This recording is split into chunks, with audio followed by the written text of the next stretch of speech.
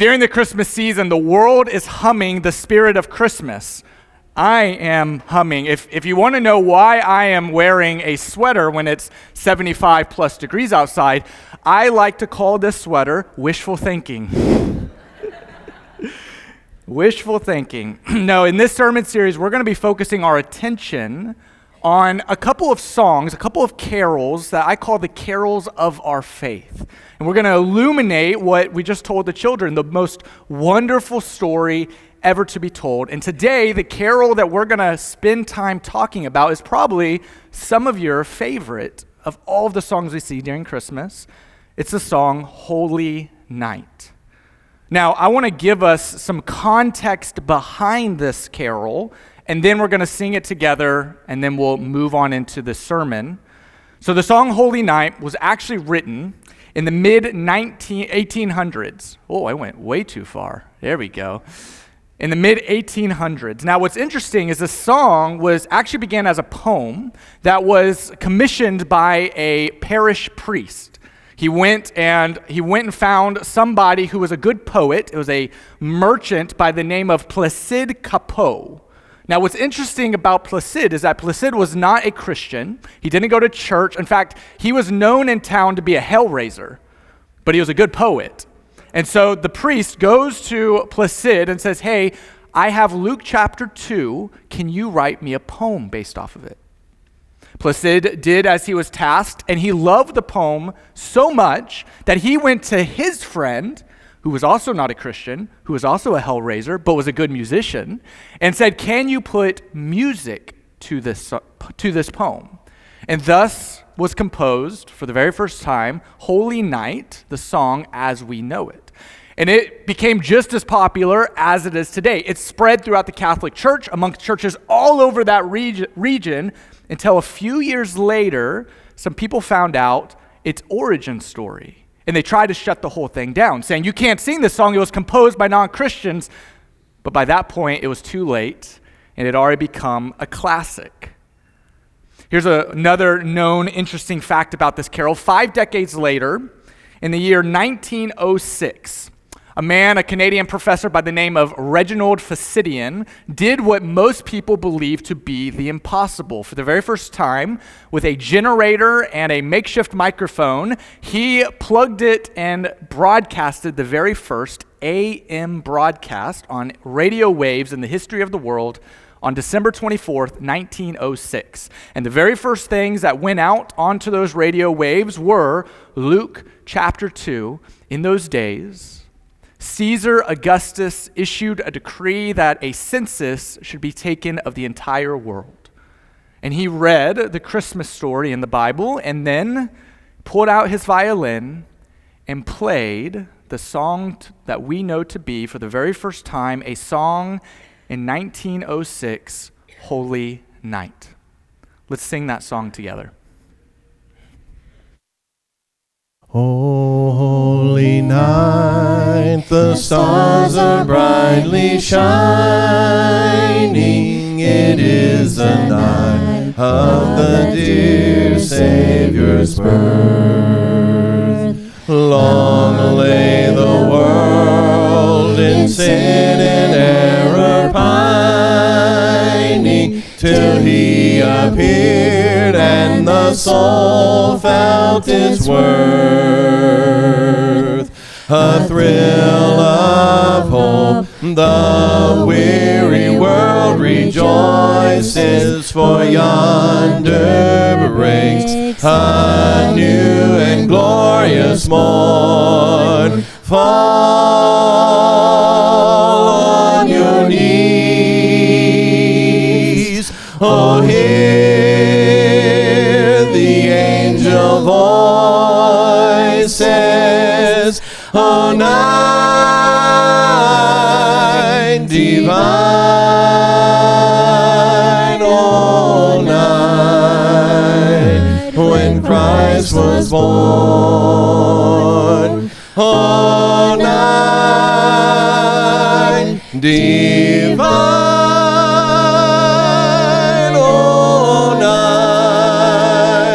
oh, night divine. Truly to love one another. His law is love, and his gospel is peace. Chains shall he break, for the slave is our brother, and in his name all oppression shall cease.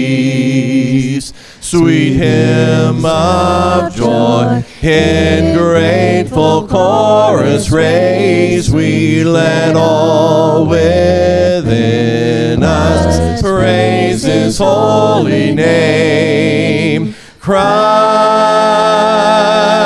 is the Lord. Oh, praise his name forever. His power and glory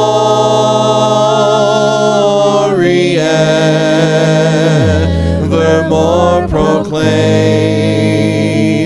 His power and glory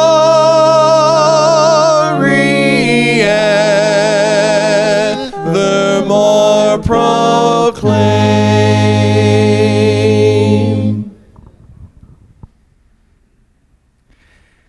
It is difficult for us to imagine what it would have been like there on that holy night. You know, today we think of the nativity scene. And I don't know about you, but I get really emotional when I see the nativity scene. Maybe because on our walks, we get to see it, me and the boys, every evening. This is one of my neighbors who put a nice glow-in-the-dark nativity scene up, so it's just nice for when we walk at nighttime.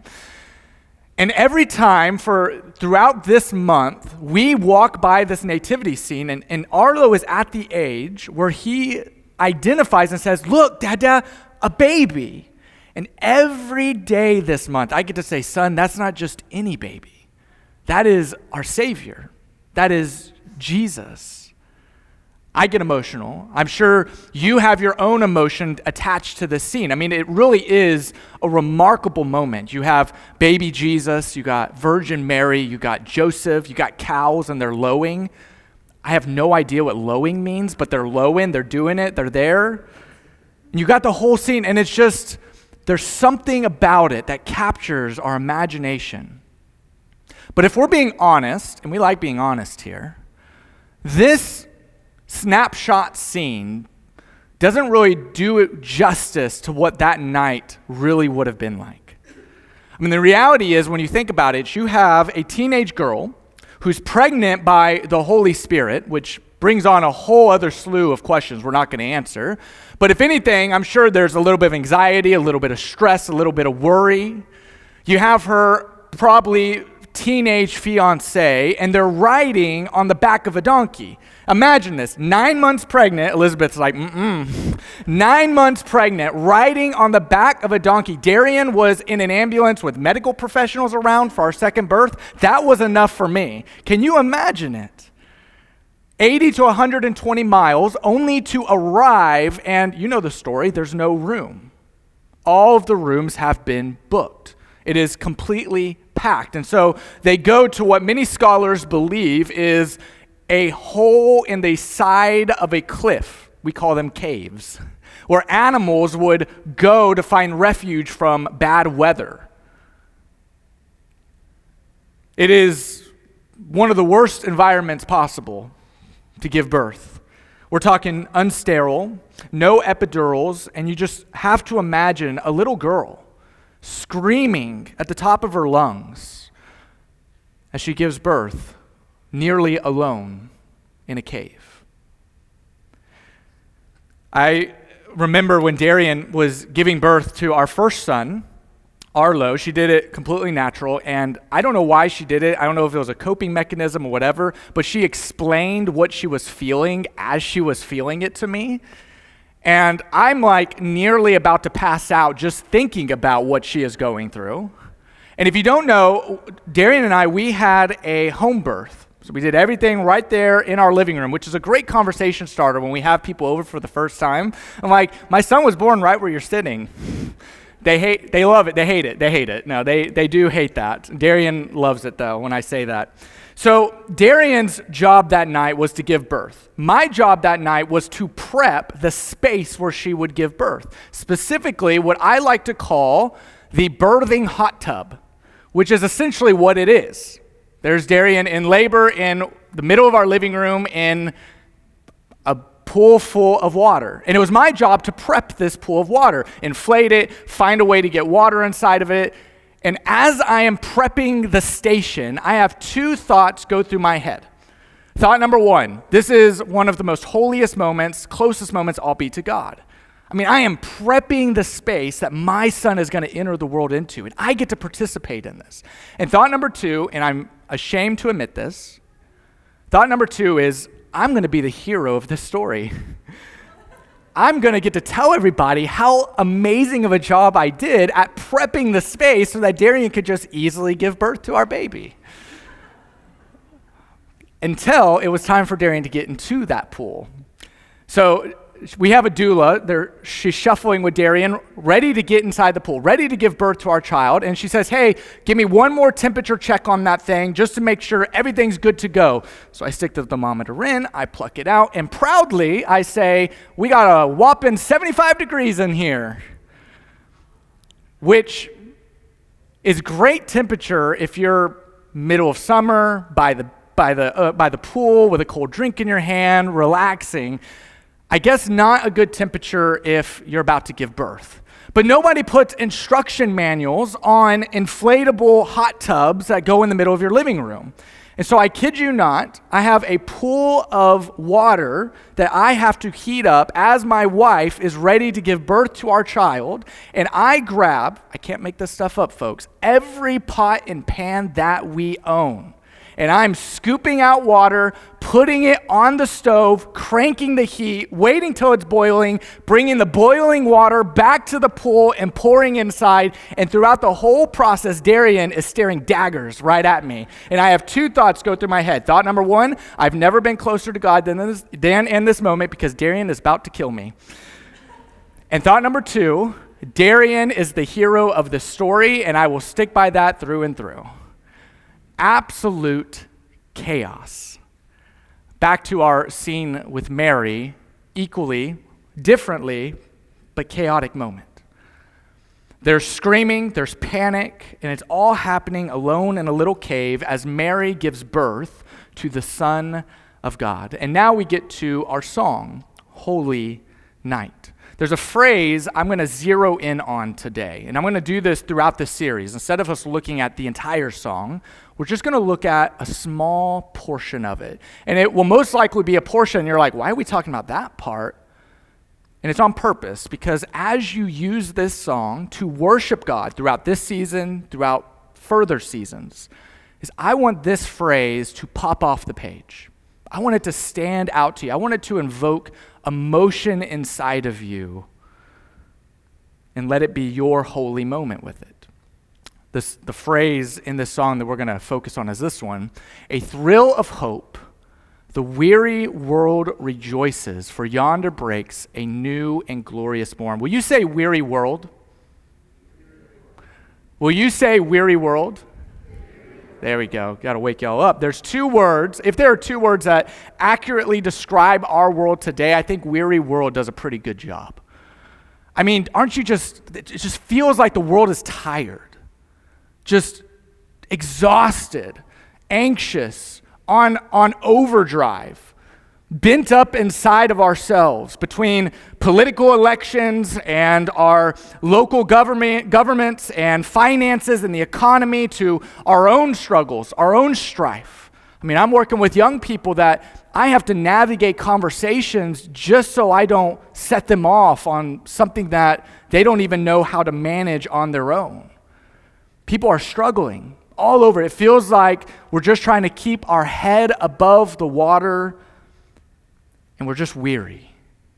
We're just tired. But I love this song, how it says, a thrill of hope. A thrill of hope. Imagine in the chaos of that holy night with Mary and Joseph and baby and the cows and everybody there, that there is a thrill of hope, of anticipation of what is about to happen. That maybe, just maybe, this could be the Messiah entering into the world. The Messiah that we have been waiting for, that our ancestors have been waiting for, maybe it is happening right now. And then what happens? A weary world rejoices. And I pray to God that if there is a weary world inside of you, that you will experience a thrill of hope. That inside your weary world, you will find the faith to rejoice. Why? Because even in the chaos of the night, there is a new and glorious morning. It is coming.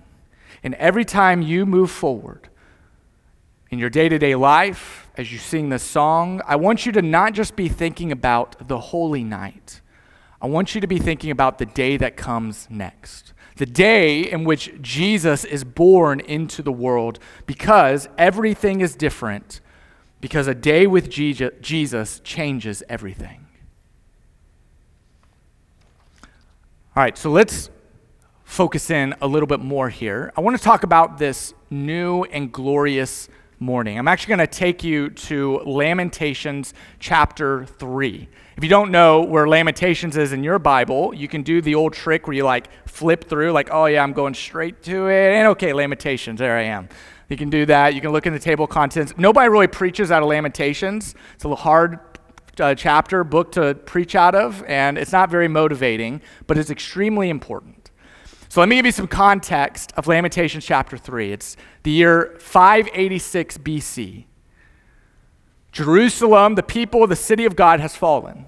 Enemies have come and taken apart families, have taken apart buildings, have taken it all apart. People are about as distraught as people can be, and one of those people is a prophet of God, a spokesperson for God by the name of Jeremiah. And he's doing what everybody else is doing. He's lamenting. He's mourning. He's grieving the loss of his hometown, his own home, his own family and friends. They're all gone, and he's mourning. That's the first 3 chapters. And then in chapter 3, verse 20, something happens. There's a shift. There's a change from lamenting to a moment of faith. And that's what we're going to focus on. Lamentations chapter 3, starting in verse 20. I well remember them, Jeremiah says. And let's say this part together. And my soul is downcast within me. In other words, Jeremiah is not closing his eyes and plugging his ears to the reality of his situation. No. God is good all the time. God is good. In my circumstance, nothing bad can happen to me because I have God. It's not what Jeremiah does. Jeremiah opens his eyes and recognizes the life-altering difficulties around him. My soul is downcast within me. That, for Jeremiah, is a reality. But then look what he says, yet this I call to mind, and therefore I have hope. I love this language of calling something to mind, meaning it's there.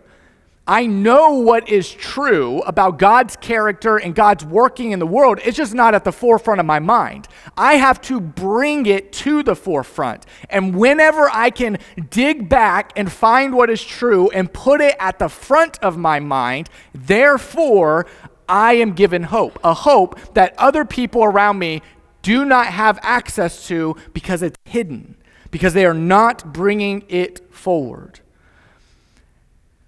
And then he goes on, because of the Lord's great love, we are not consumed for his compassions. This is what he's bringing to mind. For his compassions, God's compassions, never fail. They are new every morning. Great is God's faithfulness. And I say to myself, Jeremiah says, the Lord is my portion, therefore I will wait for him. The Lord is good to those whose hope is in him, to the one who seeks him. It is good to wait quietly for the salvation of the Lord. It's amazing what a new day with Christ can bring you. Today, we are going to break down three truths. Three truths that will, I'm hoping, bring you a thrill of hope whenever you feel like you're consumed in the darkness. Whenever you are in that chaotic night, that night in the cave of pain and darkness, if it's now or if it's later, I want to bring you three truths that could bring you a thrill of hope. Truth number one is that a new day with Christ brings you exactly what you need. A new day with Christ will bring you exactly what you need. Notice, I don't say exactly what you want, but exactly what you need. Because what you want and what you need are often different from one another. Jeremiah says in Lamentations, there we go. In Lamentations chapter 3, verse 24, I say to myself, I bring to mind. How many of you, every now and again, you have to talk to yourself about what is true? Like you have to be your own preacher throughout the week and like call these things out or go to God's word and allow his words to take over. Like we have these intrinsic thoughts, these toxic thoughts, these untrue thoughts. And here's the trick. Pick that thought and say, hey, is this helpful to me? Is this thought kind? Is it actually true? And if it's not any of those things, boom, I'm going to throw it out. And I'm going to call to mind what is actually true. For Jeremiah, it's this phrase, the Lord is my portion. What does that mean? The Lord is my portion. Why, of all of the things he could remind himself, why does he think of this one? It can mean a lot of different things. I tend to agree with what some scholars believe, that he is referencing the Israelites, God's people, whenever they're walking through the wilderness. This is after Egypt and the plagues and the let my people go and the parting of the Red Sea. And then they're in a desert. They're free, but they're in a desert. But God doesn't just leave them in a desert. He provides for them. He actually provides for them their daily portion of bread. It's literally bread that falls from the sky. It's called manna, which in Hebrew literally means, what is this? Because that's what you do if bread falls from the sky. You pick it up and you say, what is this? And you call it manna. So they took a shortcut there. And they have this manna and they eat it, but what happens if they try to hoard it? If they try to say, hey, we got enough for today and tomorrow, so God, we don't need you tomorrow, but the next day we'll need you again, the manna rots. It's as if God is trying to teach them, you need me every single day of your life. Or what Jesus says when he teaches us to pray, Father, give us today our daily bread. To trust in you every single day, that you will give me what I need today, that you will give me what I need tomorrow. Because here's the reality that some of you need to hear. God is in your tomorrow. He's already there, and he's giving you what you need. Not what you want all the time, not what you think you need, but what you actually need. And it's learning to trust God. So in your marriage, if your marriage is struggling right now, you have to trust that God is going to give you what you need to build your marriage back, both today and tomorrow and the day after that. If you are weak today, God is in your tomorrow and his strength is made perfect in your weakness. If you are down and depressed today, God is already in your tomorrow. He's waiting for you to enter that tomorrow so that he can bring you your joy. He can be the lifter of your head. A new day with Christ brings you exactly what you need. What you need is the presence of God, his reality, his strength, his power, his goodness. And so I say to myself, Lord, give me today my daily portion. Give me what I need today. Because a new day with Christ brings us exactly what we need. Truth number two. A new day with Christ brings us the hope to keep going. The hope, a thrill of hope. in fact. A thrill of hope in a weary world. A thrill of hope and faith when all we see is darkness, because that is exactly what hope is. Hope is the belief that there is a new morning coming despite being in the middle of the chaos and the darkness today. It's believing that something more is on the horizon, that I have other things open for me, even when all I see is darkness around me. Lamentations chapter 3, verse 25, the Lord is good to those whose hope not just is around, not just is placed other places, but whose hope is in him, to the one who seeks him. Somebody once smarter than me said this, I thought it was interesting. He said, people can live about 40 days without food, about 7 to 8 days without water, about 4 minutes without oxygen, but mere minutes without hope. And I believe there are too many people today who are trying to survive in a hope-deprived life. They are struggling to put their hope in all of these places. We have our hope. God gives us hope. But then some of you realize you put your hope in the stock market, you may not always get a return on that. Some of you, you put your hope in your career, but then it falls through. Some of you, you decide, okay, well, I'll put my hope in a relationship. Despite how good that relationship is, some relationships fall through or they don't match your expectation. Maybe you put your hope in what you think you need, but it doesn't follow through the way you think it should. And so what's happening is that we're putting our hope in all of these other things that don't come back to us, that don't always return the way we hope they return, and then we look around and we feel hopeless. And we're like, yeah, this really does feel like a really weary world, a hopeless world. I don't even know what I'm supposed to do anymore. I love what Hebrews chapter 10, verse 23 says. It says, let us hold unswervingly to the hope that we profess, for he who promised is faithful. I love that imagery, to hold on to it, to grab a hold and to not let go. As Christians, we don't give our hope and put it in other things. We hold tightly to it because we have been promised by somebody who is faithful that he will come through, that he will follow through on it. But the challenge is today, I believe too many people, we are not holding on to the hope that we profess. Instead, we're holding on to a lot of other things. We go into the world and we pick up fear or anxiety.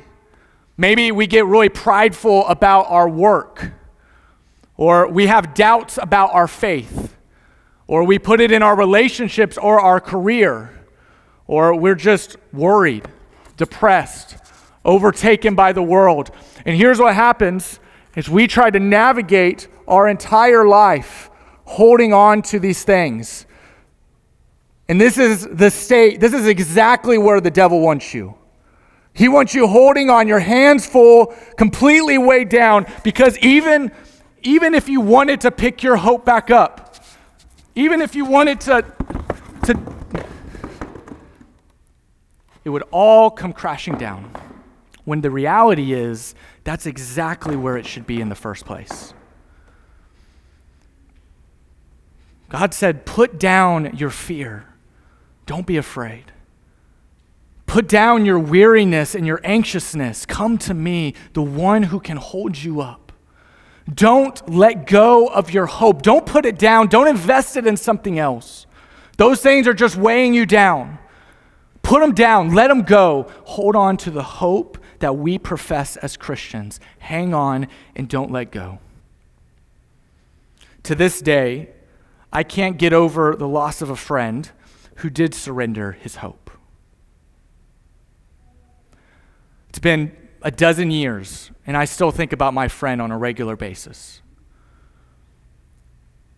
A Christian man, a good friend, who would have been a great husband, would have been an excellent father.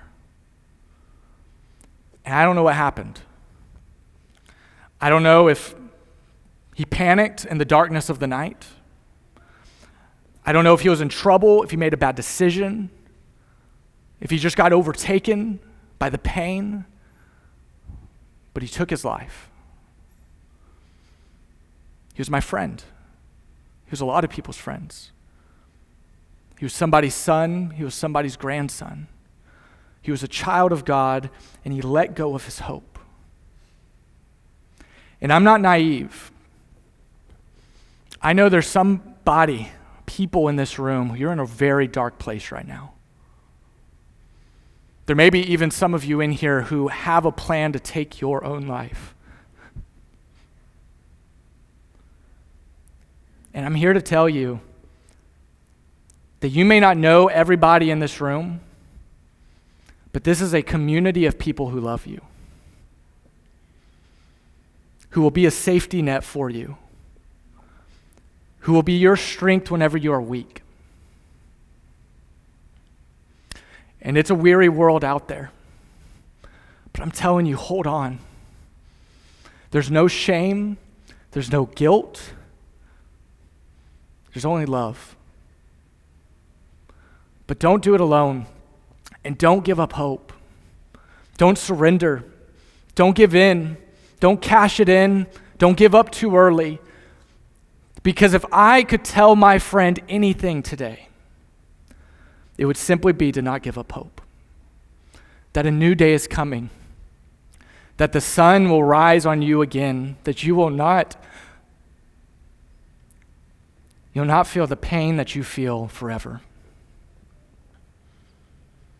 Don't give up hope. Because a new day with Christ, a new and glorious day is coming, and it will give you everything that you need. That it will give you the hope to get to the next day. And the last truth is a new day with Christ brings the help that you're seeking. Here's the remainder of Lamentations chapter 3. It is good to wait quietly for the salvation of the Lord. There's some of you in here right now who you've been waiting for salvation for a long time. It may be on you, or maybe you're just now hearing about Jesus for the first time. Maybe you've put off the decision. But you've been waiting, and it is here, and a new day has come, and I'm telling you, you don't know the difference one day with Jesus can make in your life. Others of you, your salvation comes from out of the darkness of the night. And it's coming because you don't realize the difference one day with Christ can make. Lazarus was a dear friend of Jesus, dead as dead can be. 4 days in a tomb. In fact, he was so dead that the King James Version literally says, he stinketh. If you stinketh in the Bible, you're dead. There's no coming back from that. Dead as a doorknob, and Jesus comes and rolls the stone away and says, hey, Lazarus, come forth, buddy. And on that day, a dead man walked. And I bet you if you would have asked Lazarus, he would have said, you don't realize the difference one day with Jesus can make. A woman bleeding for 12 years, spent nearly all of her money trying to find a solution. Can you imagine the torture? Public shame and humiliation, private suffering. Every day she was saying, today's a day, maybe today's a day, maybe there's a solution, maybe, oh my God, am I gonna live like this for the rest of my life? Is this all I have? And then somebody comes into town. A stranger, but she's heard stories about this man, Jesus. Man, if she could just touch the hem of his garment. And I bet you, after being healed that day, if you would have asked her, she said, you can't fathom the difference one day with Jesus can make. An invalid by the pool, basically born not walking, 38 years by the pool of Bethesda, and one day a stranger comes to that pool and leans down and says, do you want to do something you've never done before? Pick up your mat. And I bet you with his mat rolled under his arm and walking out of that pool that day, if you would have asked him, he would have said, you cannot imagine the difference one day with Jesus can make. And some of you, you need to hear that. You need to take that with you throughout this week. You are in a weary world right now. We all are. Some of you are feeling it more than others. And I'm telling you, there is a thrill of hope, and the weary world will rejoice. A new and glorious day is coming. Maybe you'll experience it, but maybe you won't in this life. But it's coming, and it's ultimately going to be here. And you may look at your marriage today and think there is no possible way this thing can receive salvation, that we can save this thing and get back. And I'm telling you, you can't imagine what one day with Christ can bring to your marriage. Some of you, you're sick right now. Your body's sick, your mind is sick, your soul is sick. I'm telling you, we worship the great healer, and you cannot imagine the difference one day with Christ can make in your life. Some of you are weary. It's dark. They're screaming. There's no epidural. The baby's coming. The cows are lowing. Still don't know what that means, but it's no fun. And all of a sudden, in the middle of the weary world, the darkness of the night, you remember, because Jesus is born, man, I can have hope in the night. Because the Savior is born, I can have hope. Because a new day with Christ will give you exactly what you need. Maybe not what you want, but what you need. A new day with Christ gives you the hope to keep going. One more day, one more sunrise, one more moment. Because a day with Christ will bring you the help that you're seeking. I want to give you one more verse. I want you to take this verse with you throughout this week. Write it down. If you don't have a piece of paper, write it on your arm. Take a picture of the screen and text it to somebody you know. Because I promise you, they need to hear this verse too. Romans chapter 13, starting in verse 11. The hour has already come for you to wake up from your slumber, because our salvation is nearer now than when we first believed. Listen to this. The night is nearly over. The day is almost here. The night is nearly over. The day is almost here. The night is nearly over. The day is almost here. The darkness is nearly over because the sun will rise again. The darkness is nearly over because the Son of God will rise again. And some of you, that is the salvation of your souls. Others of you, it's the salvation from the darkness of the night. The day is coming when there will be no more night. The sun will rise and will forever be up. And the Son of God will sit on his throne and reign forever. And it all began on a holy night. Let's pray. Father God, we are so thankful for you and what you did on that night. Even though you were in the form of an infant child, of entering the world as a Savior and as a beacon of hope. And Father, I pray that we'll take the words from this song with us. A thrill of hope, a thrill of anticipation, a thrill of faith that maybe, just maybe, things will be different. That one day with Christ can change everything in my life. That it'll give me exactly what I need. May not be what I want, may not be in the shape. There's darkness around me. It's not based on my circumstances. It's based on the power and the hope that you provide. So Father, help us hold on to that hope, to not let it go, to not invest it to something else, to not set it down, to not try to put it other places to get a return, but Father, to hold on to it as tightly as possible. Hope is the belief that better things are coming despite the chaos I experience today. Father, we're seeking you, and we know that this thrill of hope, a new day with Christ, gives us exactly what we seek. Help us believe it with all of our heart that one day with you changes everything.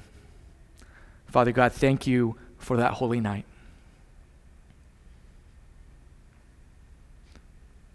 Thank you for that holy night. Thank you. for that holy night. We give you this prayer, Lord Jesus, and in your name we pray. Amen.